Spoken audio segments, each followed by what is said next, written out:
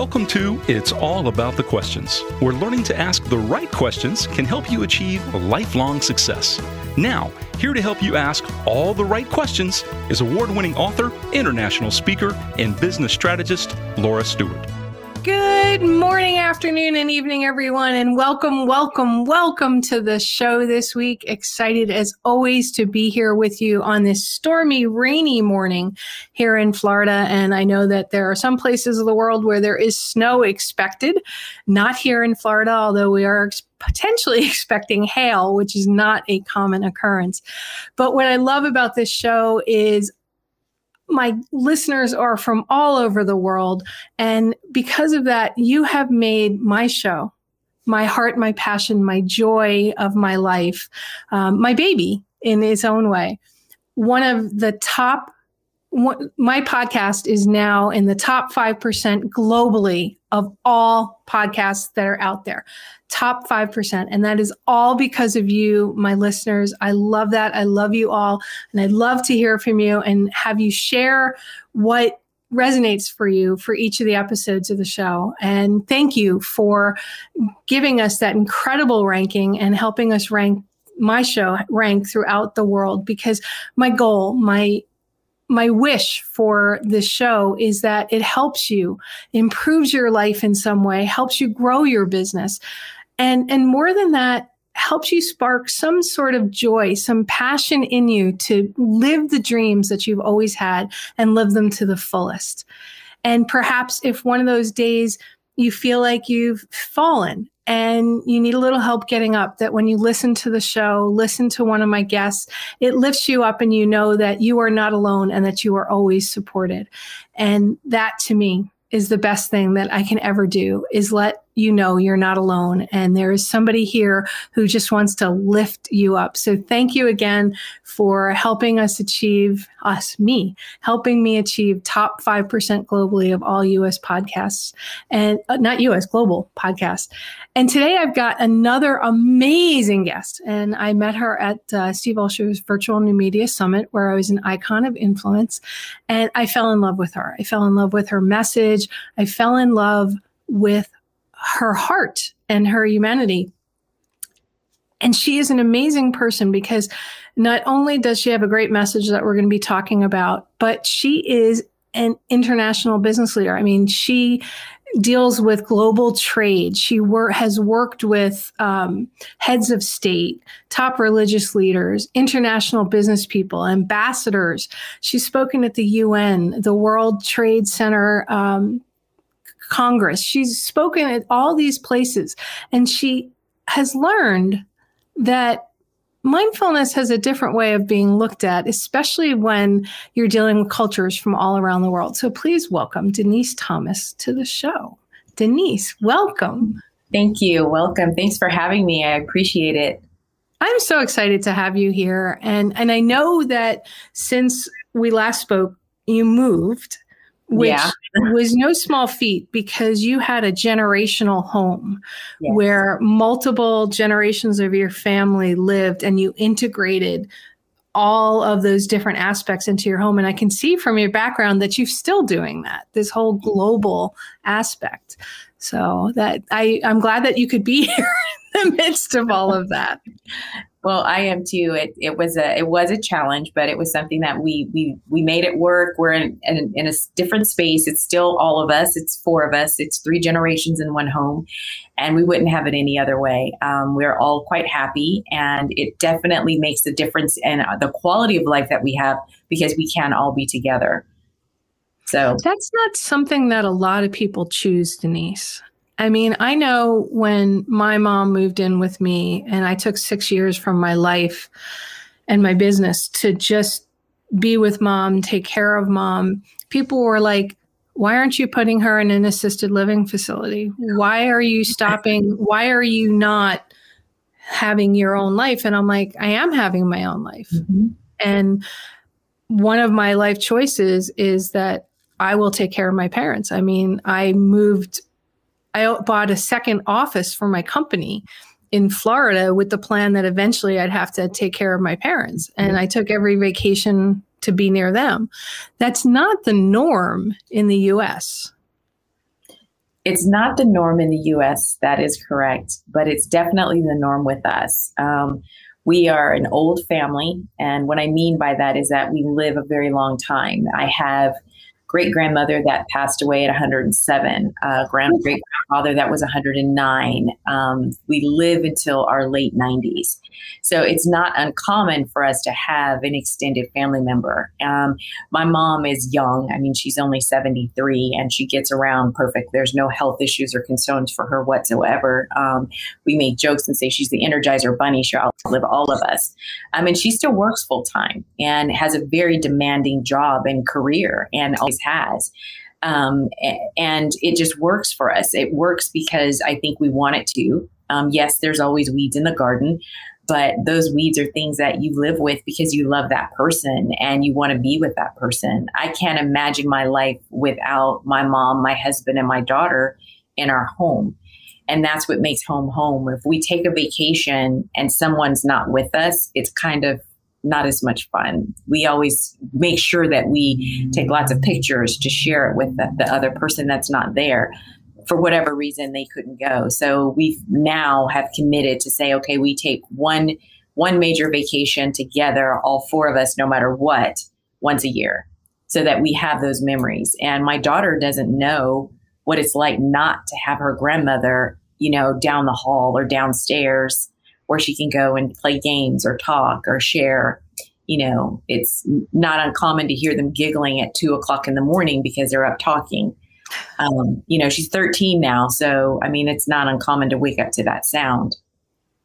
That's one of the things I miss with my family, my immediate family being gone, is those midnight chats or the 8:00 in the morning chats or, noon, whatever it might be, where some random conversation sparks this nugget that you never would have gotten otherwise. So no, it's gold. It's gold to hear the stories. It's gold to find out.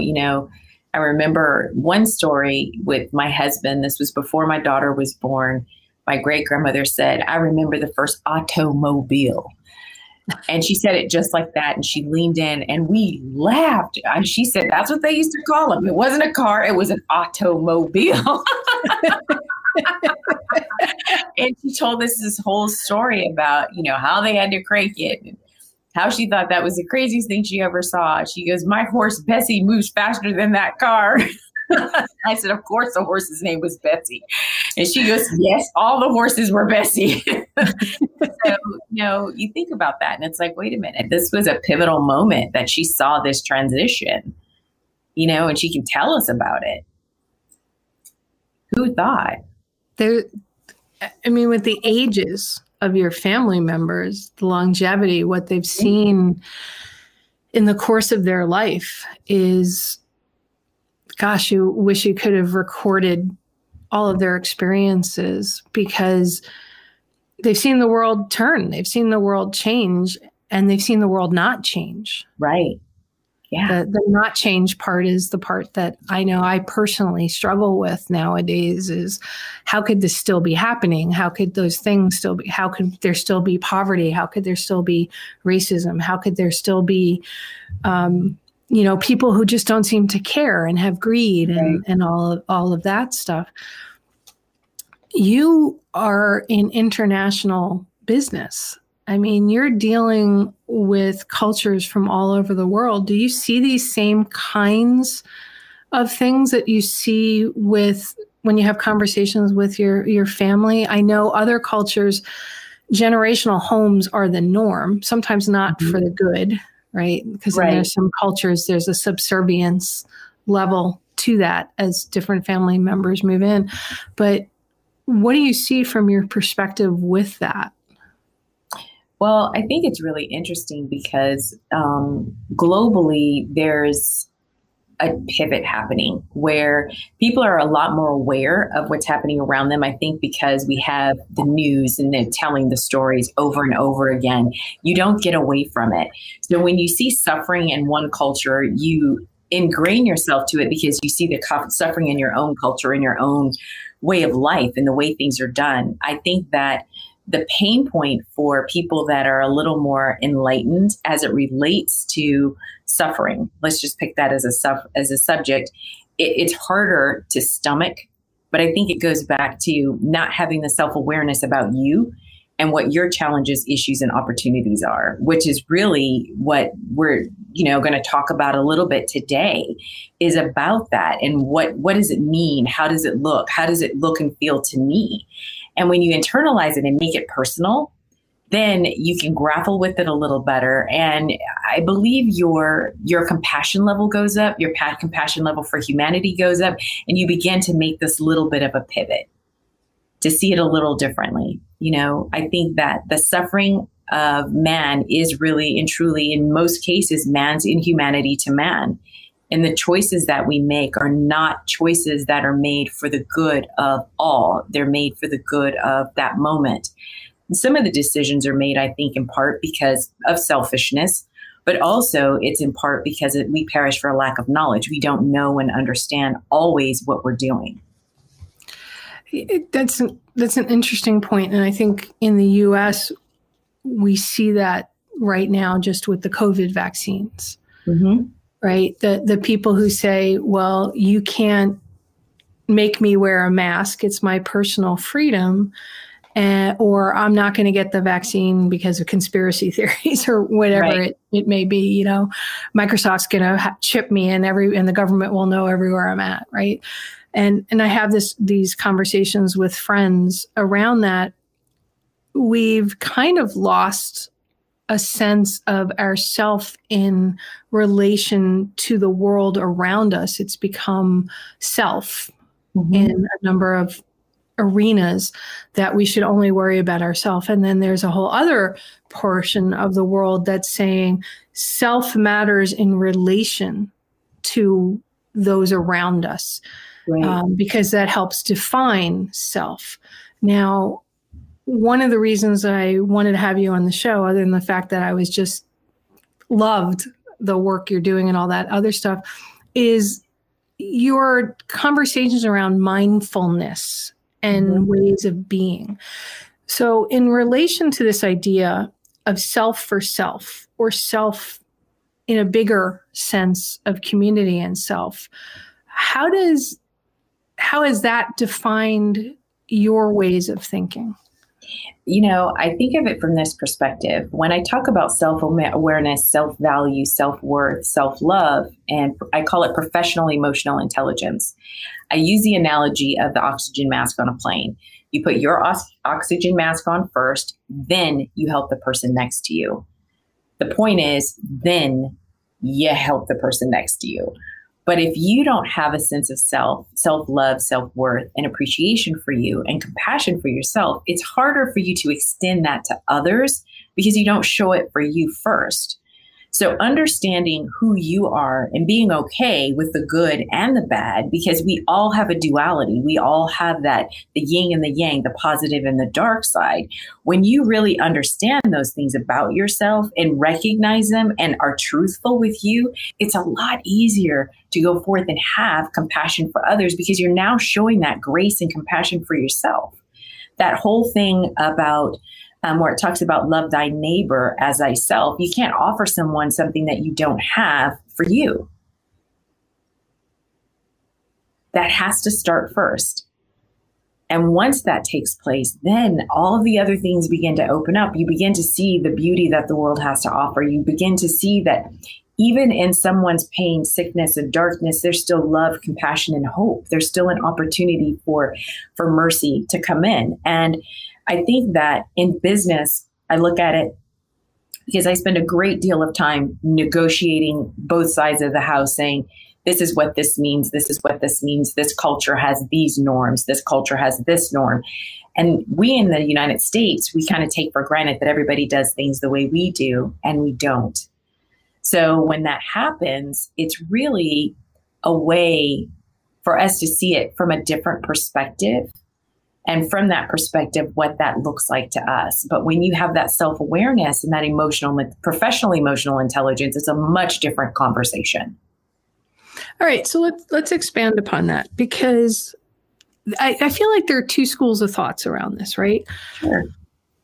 One is a view of self, a view of mindfulness, of you have to let go all ideas of self, right?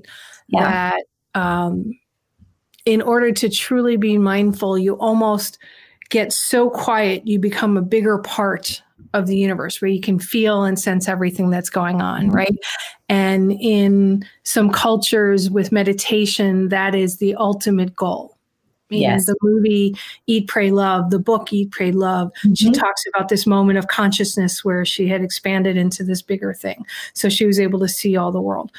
In other parts of the idea of mindfulness, it's getting quiet so that you know exactly what you want to do, and all the extra stuff just sloths away and you can be hyper-focused to whatever you want to do.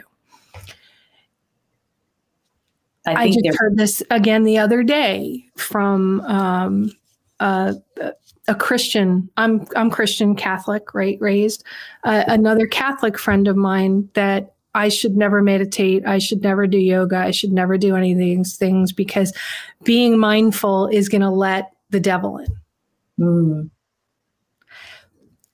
Can you expand upon that with this whole idea? Because you have this really cool concept that includes a bee and gardens that to me takes all of those different ideas of mindfulness and makes it universal. It's the analogy is bee mindfulness, which is a bumblebee, benefits everyone everywhere. When Laura is her highest and best self, that means Denise can be at her highest and best self.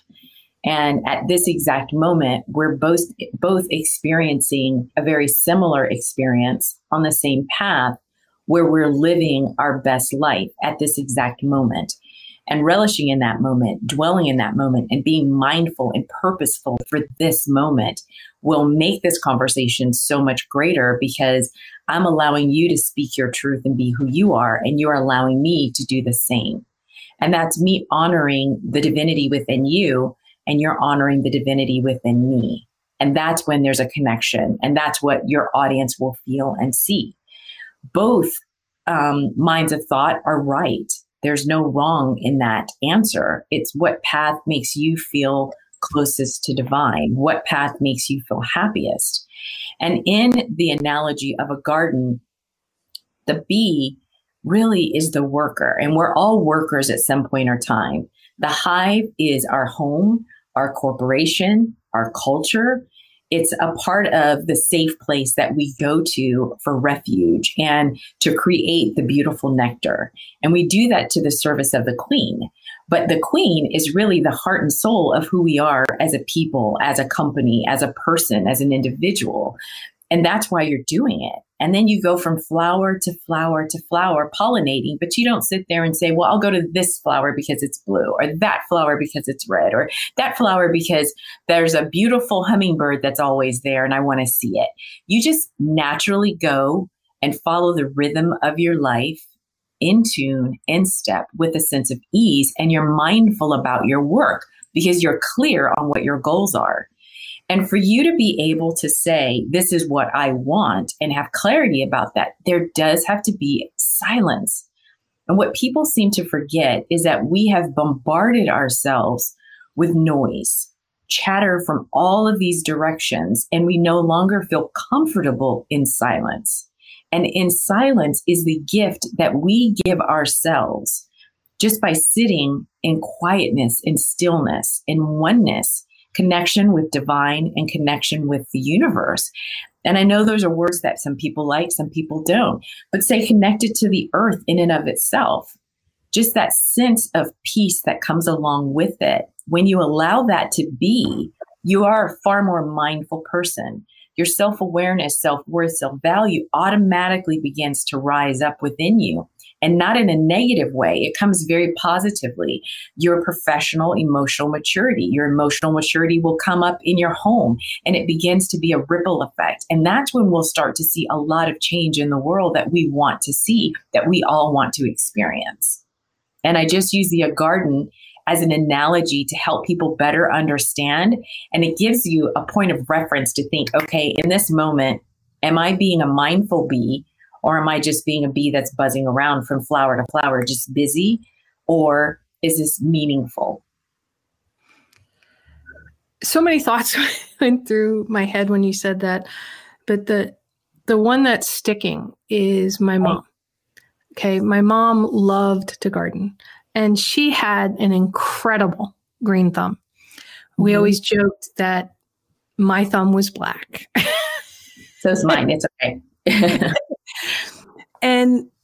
But she said, Laura, it's because you just really don't care about gardening. It's not your thing, right? I love the beauty of the garden, but give me stuff that doesn't require me to remember to water it, or to deadhead the flowers, or to put fertilizer down, right? I need a garden that just blooms on its own. But what came up when you were talking was my mom. She would plant certain things in certain areas, and then she would see that it wouldn't flourish. And then she'd go, okay, well, I need to put more fertilizer here. I need to put more, and it was basically more attention to that area. Or she would actually uproot a plant and move it to a different area where it could flourish and get the attention that it needs from the sun, the bees, the flowers. Or she might plant some additional things that would bring additional nourishment to it. Right. And when you were talking, that idea came to my mind, because what you were saying, with the bees going, it didn't just go where the hummingbird went. They had a mission, they had a plan, and their idea is to cause things to flourish. And it's intentional.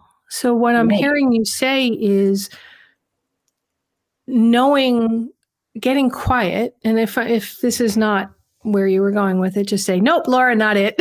Okay.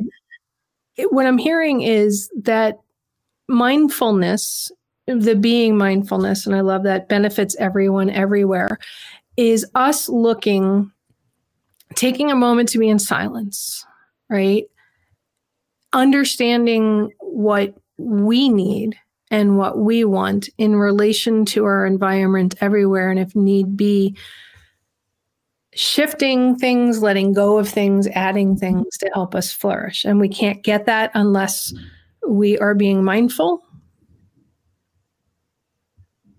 Yeah, with our own space, with our own identity and our own sense of self-worth, self-value. What your mother did in tending to her garden is an analogy for life. You're tending to the garden of your life.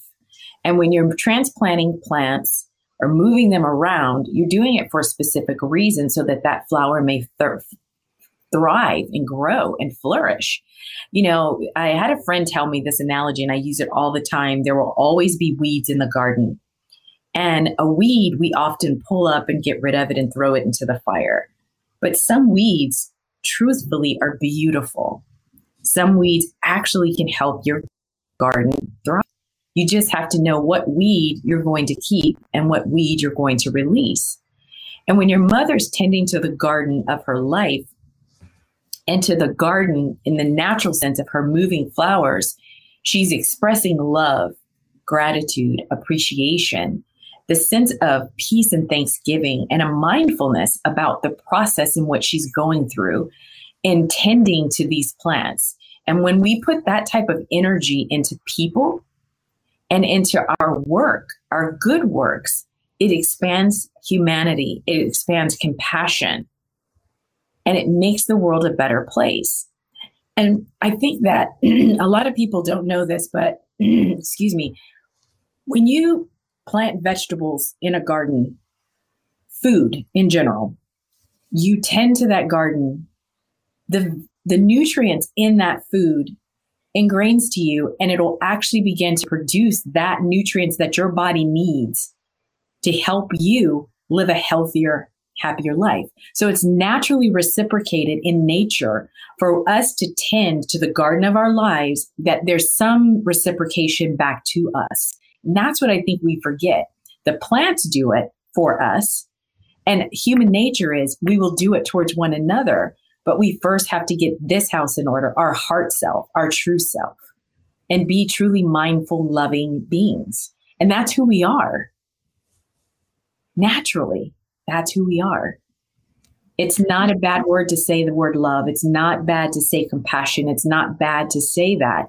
Those are things that business has shunned. But in recent years, it's becoming more and more apparent that we have to look at the world differently and we have to behave differently if we want to succeed and if we want to continue to thrive.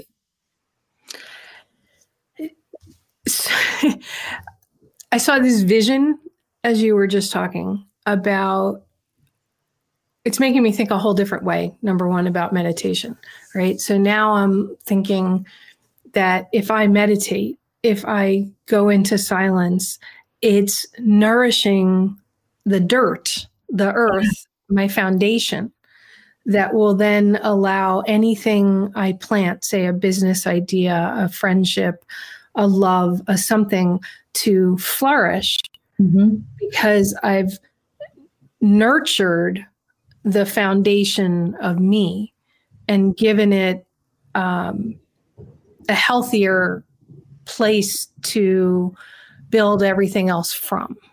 I never thought of it that way, Denise. To me, meditation is a beautiful experience. And I tell people this all the time, is that prayer is us talking to God. We're talking.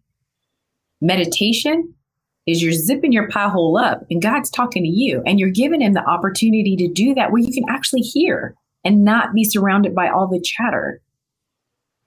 And that what meditation does is it really does plant you, root you in such a way that you expand physically, spiritually, emotionally, socially, financially. You just expand in every possible way. And you're so much happier because you have that moment of time where you stop and you focus on absolutely nothing.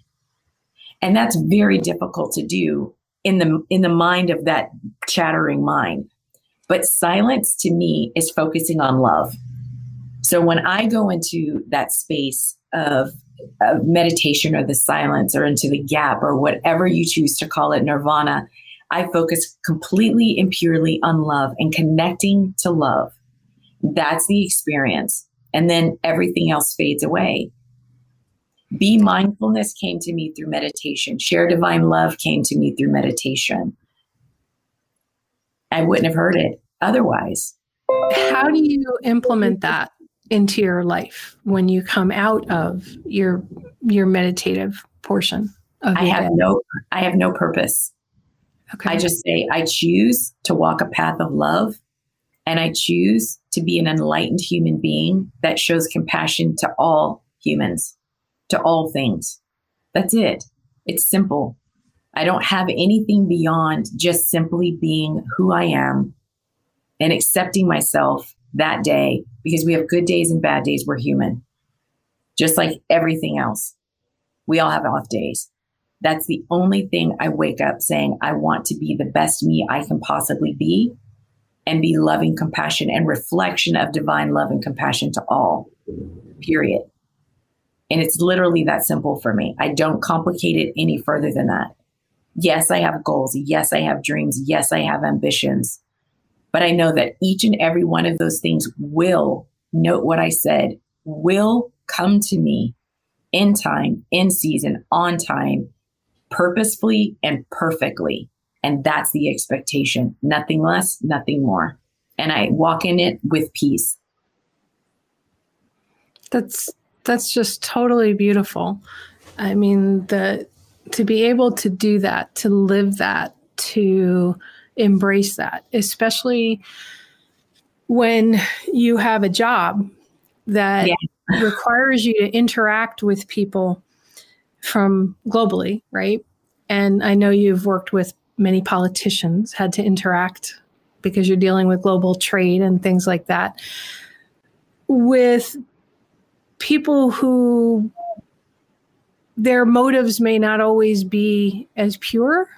They want to get something from it themselves without thinking of a bigger picture.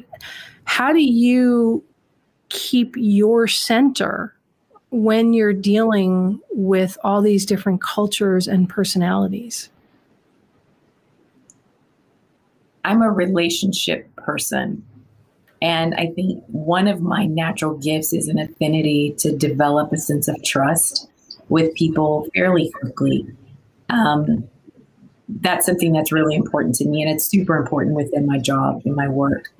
And I recognize that we all come to the table with our own agendas, spoken and unspoken. And we have to maneuver through that with caution. But I also say that when I send loving compassion first, and we want a positive outcome for a specific reason, when you can find the common goal that each party wants and you move on that one goal first and foremost, that makes the biggest difference. So you focus on what's working and what's right. And some projects work, some projects don't. And they fall apart for 1,000 different reasons, and they work for 1,000 different reasons. You never know until you get in there and you do the deep dive. But if both parties have the heart and mind inclined to success for a specific goal to achieve this, then usually they can find a way to work through it. It's when the goals are so far apart and so polar opposite that it's harder to make it work. Those take a lot longer and a little more time, but in time, even those sometimes come together. You're always navigating and negotiating around, I'm going to go back to the garden analogy, weeds in the garden. And you know that you have to live with that weed, and this is a weed you're going to have to work with, and you're going to have to figure it out. And when you walk into it knowing that there is opportunity for success in some way, you usually can get there in some way. May not be ideal, but you can definitely move the needle just a little bit. It's kind of like, another analogy is starfish. You know, they're all washed up on the shore. The guy picks up one and he says, he tosses it, I help that one. I help that one. Sounds crazy, but that's really how we begin to evoke the change that we want and to achieve the goal that all parties know that they need to get to. It's just one step at a time, one starfish at a time. So when you are just starting out on a path of maybe trying to integrate some of the stuff that we've just talked about the be mindful, BEE mindfulness, what are some things you would tell my listeners in order to help them figure out how to integrate it into all that they are, instead of, oh, today I can do this because I have the day off or because the kids aren't screaming all around? How do they begin to integrate it so it becomes really the core of who they are, to build that dirt, that foundation that all things can grow in and blossom? Mm-hmm. I always say start with simple things that make you happy. There's something that a task or something that you do that makes you just kind of feel like you're disappeared from the world. Walks in nature are huge, but when you go for the walk in nature, you know, if you have your phone for safety reasons, I always say for safety reasons, keep your phone, but turn it off. Don't listen to it. Just turn it off. Only use it if you have an emergency situation, but go for a walk and just be there. Go early in the morning before anybody else gets there.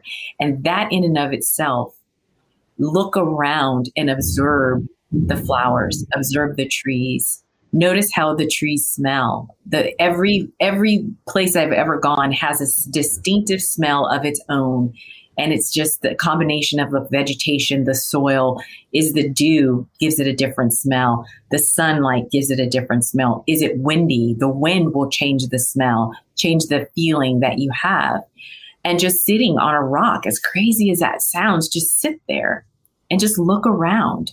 Close your eyes. And when you close your eyes, do things sound different? Do you hear something different? Being present in that moment, touching the bark on a tree with your eyes closed after you've had silence feels very different than if you're listening to something and had all the stimulation and you touch the same tree. That's being mindful of that moment and appreciating it. And simply just getting up and saying, thank you. We don't say thank you enough, because when you say thank you to something, it expands. and you feel so much better.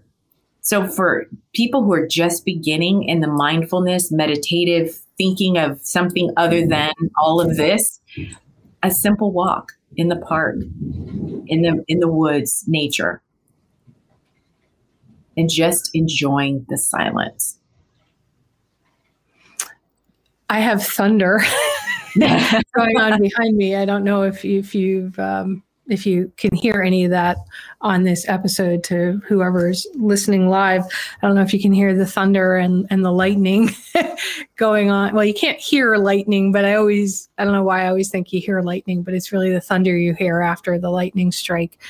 But I'm hearing the rain, and you were talking about sitting on a rock. And I've always loved the sound of rain and found it very, very meditative. Yep.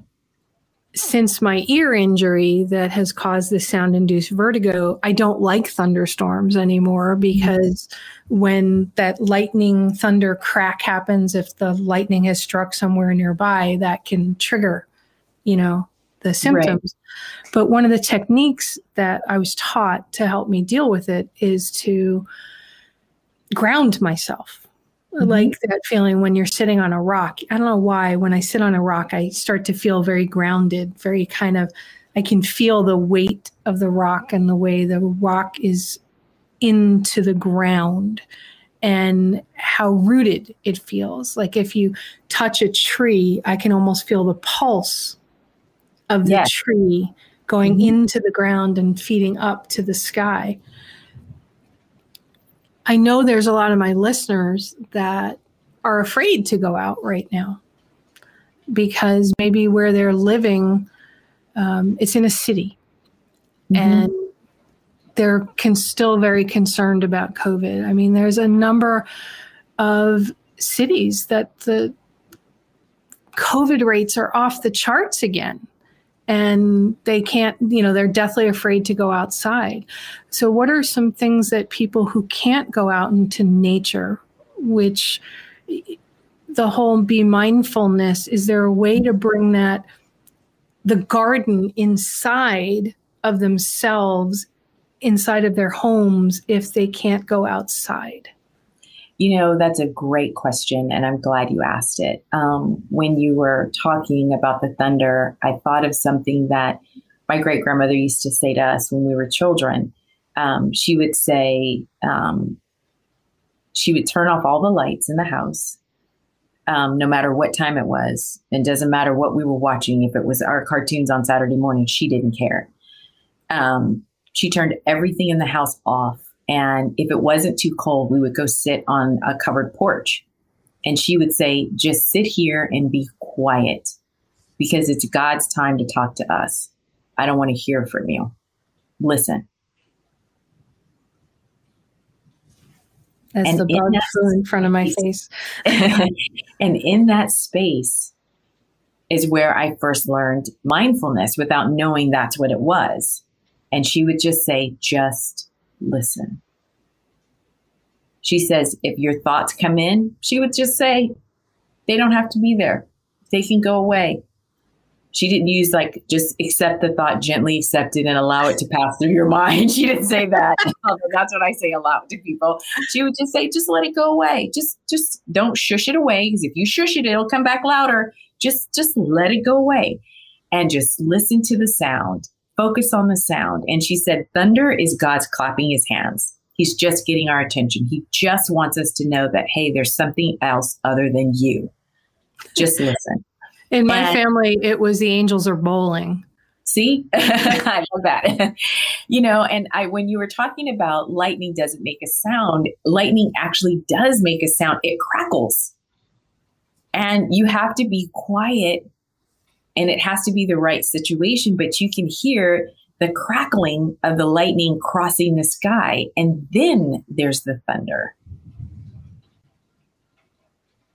So maybe I've always heard that and never realized that's what I heard, because I always thought lightning had a sound, but everybody keeps telling me, no, you're hearing the thunder. There's a crackle, because you can, in an electrical storm, you can look up and you're looking at it. And as it shoots across the sky, it sometimes has this like little crackle or sizzle sound, that's the electricity. And again, those are things you notice when you're quiet. So for those that don't have that opportunity, there's the Dalai Lama says he wakes up every morning at 3 a.m., between 3 and 3:30 a.m., and he does it naturally. And he rises and he meditates until he feels the sunrise on his face. Well, the interesting thing is with the Dalai Lama, when he was doing a lot of traveling, that could mean anywhere in the world, he could be sitting in silence for a few hours, for 1 or 2 hours to 5 or 6. Just depends on the time of year, and it depends on where he is on the globe. And with that, I realized that in international business, how hard that is to do. I mean, because you have an alarm clock and you live by that alarm clock and you pray you don't miss a meeting because the time zone changed and you're going from one place to the next. You may be in multiple time zones in a period of a short few days. So that's really hard to do. So I recognized that and I said, how can I do that if I can't sit in silence for 5 minutes? So at 3 o'clock, most people between 3 and 4, we wake up on our own anyway. It's just natural. Most people rise and you wake up and you're irritated. Instead of being irritated, just sit up for a few minutes, take a few really deep breaths, and just say thank you. And just focus on that feeling of gratitude and love. Quiet yourself back down, lay down and go back to sleep. And we naturally have this rhythm that happens. And no matter what your faith is, that is high holy time. And at that moment and at that time, you're being called to do something greater. You can send love and appreciation out to all of humanity at that moment.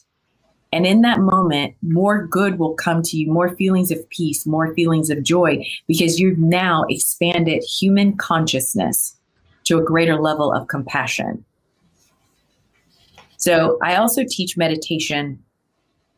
And I always say, if you can't sit in silence for 5 minutes, sit in silence for 2 minutes. And then one day you'll realize I've been quiet and happy for over 15. And then you'll keep doing it. And then it'll be 20 minutes, then 30. And then you'll be like me. And one day you'll wake up, and I say wake up, but you come back to yourself, to present, to your physical being, and it's 3 hours has passed. Wow, you've meditated for 3 hours. 3 hours. And I can't explain it. It's as if time stops. And it's only a moment. And you're not asleep. You know you're not asleep. But you're in what's called a gap. And that's the space between thoughts. And that's where divine dwells. That's where we become centered. And the more you do it, the happier your life will be and the more joyous experience you'll have because you'll be far more present. So in be mindfulness. You're honoring who you are and the divinity that's within you and your connection to divine and the earth. And then you're sharing that back out because you're living your best life. And that's really what loving compassion and humanity is. I know for a lot of my listeners, one of the biggest frustrations for them, right, is they have these moments of clarity. These moments of like if they meditate or say they've gone to some event where they connected to their heart even bigger or their passion. And then they come back, say they come out of their meditation and they go back to their world. And they struggle because the world is not the meditative state. The world has its own pulse, its own pace, and they struggle to hold that grounding, hold that center when they need to deal with all of their clients, their family needs, their monetary needs, the needs of what the world is saying they should be doing. what are your words of advice? How do you, I mean, we've talked a bit about this, but let's talk some more about it. Mm-hmm. How you go from that 3-hour pause state where you were expanded in who you are and filled yourself. So that is a brilliant question. And it is a question that I have struggled with myself. I always call it the disappointment, the grief, the sadness, the frustration of knowing that you want to be on this side of the life experience, but you're still kind of feeling stuck or unmoved. And basically, the best thing I can tell you from my own experience, and I'm saying this from my soul, is that the person I am today is not the person I was 6 months ago, a year ago, 3 years ago, 5 years ago. I've been working on being my best self for a very long time. And I'm going to say my daughter's 13. I'm going to go with about 15 years where I've really been purposeful about it. And just like anything else, it takes time for the rhythm of your life to fall into its natural rhythm. Because you think about it, we've been driving the car of our lives in 5th gear, and to try to slow it down and to have a different perception and different life experience is going to take time. So don't give up on the silence. Don't give up on the meditation. The one thing that I used to do when I felt what I call my lazy self is when I didn't want to get up at 5 a.m. or 4:30, depending on what I had to do, I would get up every day, but at 5 o'clock was my time. But sometimes I had to get up earlier. Sometimes I could cheat and sleep into 5:15, but 5 o'clock was my wake up time. If I couldn't get up, I always said, do I want my life like it was yesterday, or do I want my life like I want it to be? And I said, I want to change my life. And I would get up. I would get up, I would grab a blanket, I would go sit on the freezing porch sometimes in my back of my old house in a chair, and I would just be quiet. Because I didn't want the life that I had. I didn't want the life experience. I loved my life, but I didn't always like the experience that I was having. When you talk about bringing things towards you or having the life that you want, being the type of person that you know that you can be, that takes time because you have to reprogram your brain, your body, your belief systems, how you see the world has to change. And that doesn't happen overnight. It's not like we can take a pill and be the best self. That takes time. But I wanted my life different so bad that I would get up every day, even when it hurt, with Lyme disease, after a surgery. I couldn't get out of my bed. I would work my way up and sit up in my bed, and I would say, I want my life to be. And I would do my breathing exercises and go into my meditative state. I did it without, some days with fail, but most days I would say I would give myself a B+, because I wasn't 100%. But I'd give myself a B+ because I wanted it to be different. I wanted to live and be my greatest self. And I wanted to do that for me first and foremost. Nobody else, not for my mom, not for my husband, not for my kid, not even for Divine. I wanted that for me. Because I knew if I did that and I connected to Divine, then they would benefit from it. I have a far more agreeable family. I have a far more harmonious work experience than I've ever had. I have a greater level of success in the things that I do as a result of that commitment. So I didn't want to fail me. I'm writing so much stuff down. You didn't want to fail you. I mean, how many people ever really think about that? They're worried about failing others, failing their work, failing as a parent, failing as a child, failing as an employee, failing as an entrepreneur. But what if we shifted that, like you just so beautifully said, and started with, I don't want to fail me. Right. Wow, I have goosebumps, massive goosebumps, Denise. I didn't want to fail me, and I didn't want my life to be the way that it was. I wanted a different life. I wanted to see it differently. I wanted to see it with this joyful laughter, playfulness, hope, ambition that wasn't ambition for the sake of being ambitious. It was ambitious for the sake of joy and bliss and living a life filled with wonder, magic. And I look at it now and I look back, and the major shift that happened to me is the way I see it. And that's really all it is. It's my experience is how I choose to tell the story, how I choose to dissect the story. And I look at it and I'm amazed at what wonderful things are happening to me. And I know without a shadow of a doubt, with all certainty, it's because I kept getting up. Simple task. I just got up. Some days I could sit there and I would be anxiety stricken, or, my mind was running crazy. I couldn't concentrate on nothing. I was all of this hodgepodge of gray and madness going on. And I still would take a breath. And I said, if I can just get 2 minutes of silence, I will accept that. And I could usually get in 2 minutes. And I would just sit there and say, let's just try for 2 minutes more. And I didn't time it. It's just a feeling, and I said, okay, my time is up. I've got to get myself ready to go to work. I've got to get my kid ready. I've got to make sure my husband's up. My mom's doing what she's supposed to do. Dogs are fed. I'm running. And this may go on for weeks, months, where I'm struggling.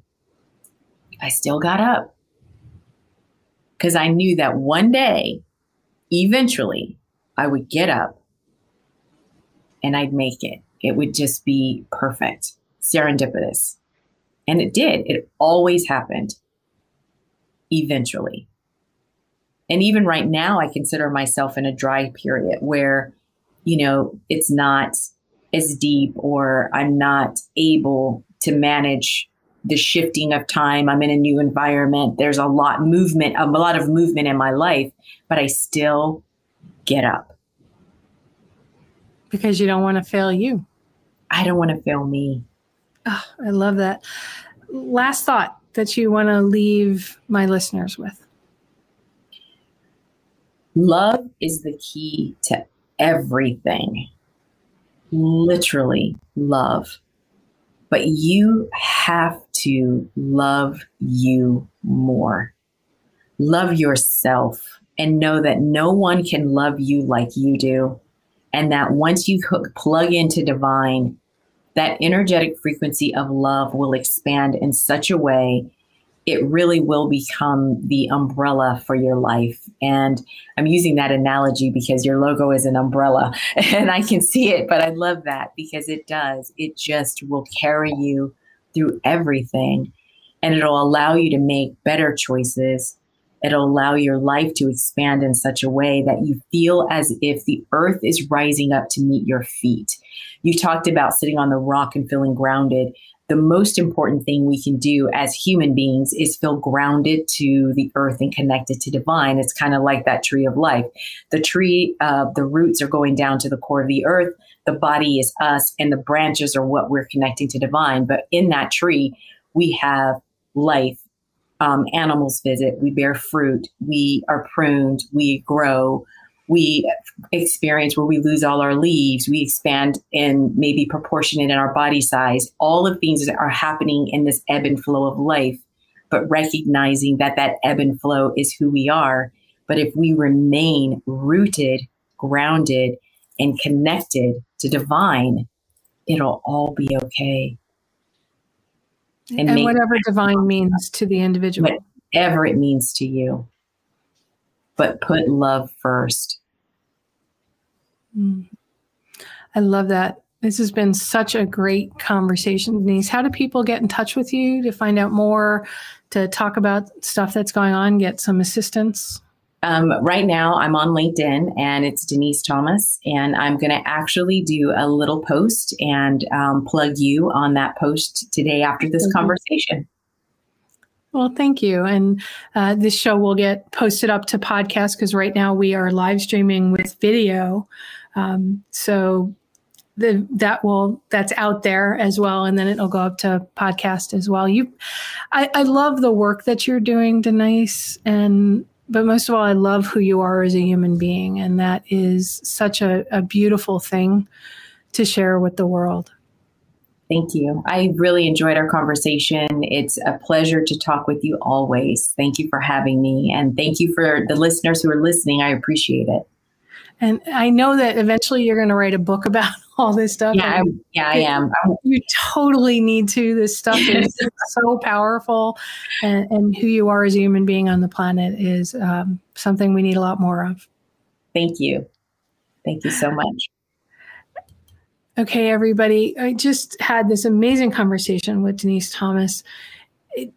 This idea of be mindfulness that she raises, and benefits everyone everywhere, but using the idea of a bee in the garden, to me, that was so beautiful because I'd never thought of it before, right?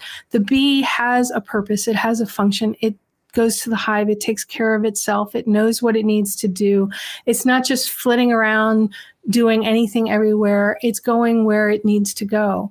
And so many great questions were raised by Denise that she asked herself, do I want my life to look like it looked yesterday, or do I want it to be the life that I dream about? If you ask yourself that question, if you also ask yourself the question, is this the life I want my life to be? And then another beautiful one, that she said she didn't want to fail herself. So ask yourself that. Are you putting yourself first? As opposed to worrying about if I'm failing other people, think about yourself. Are you failing yourself, or are you lifting yourself up? We all need to do that for each other.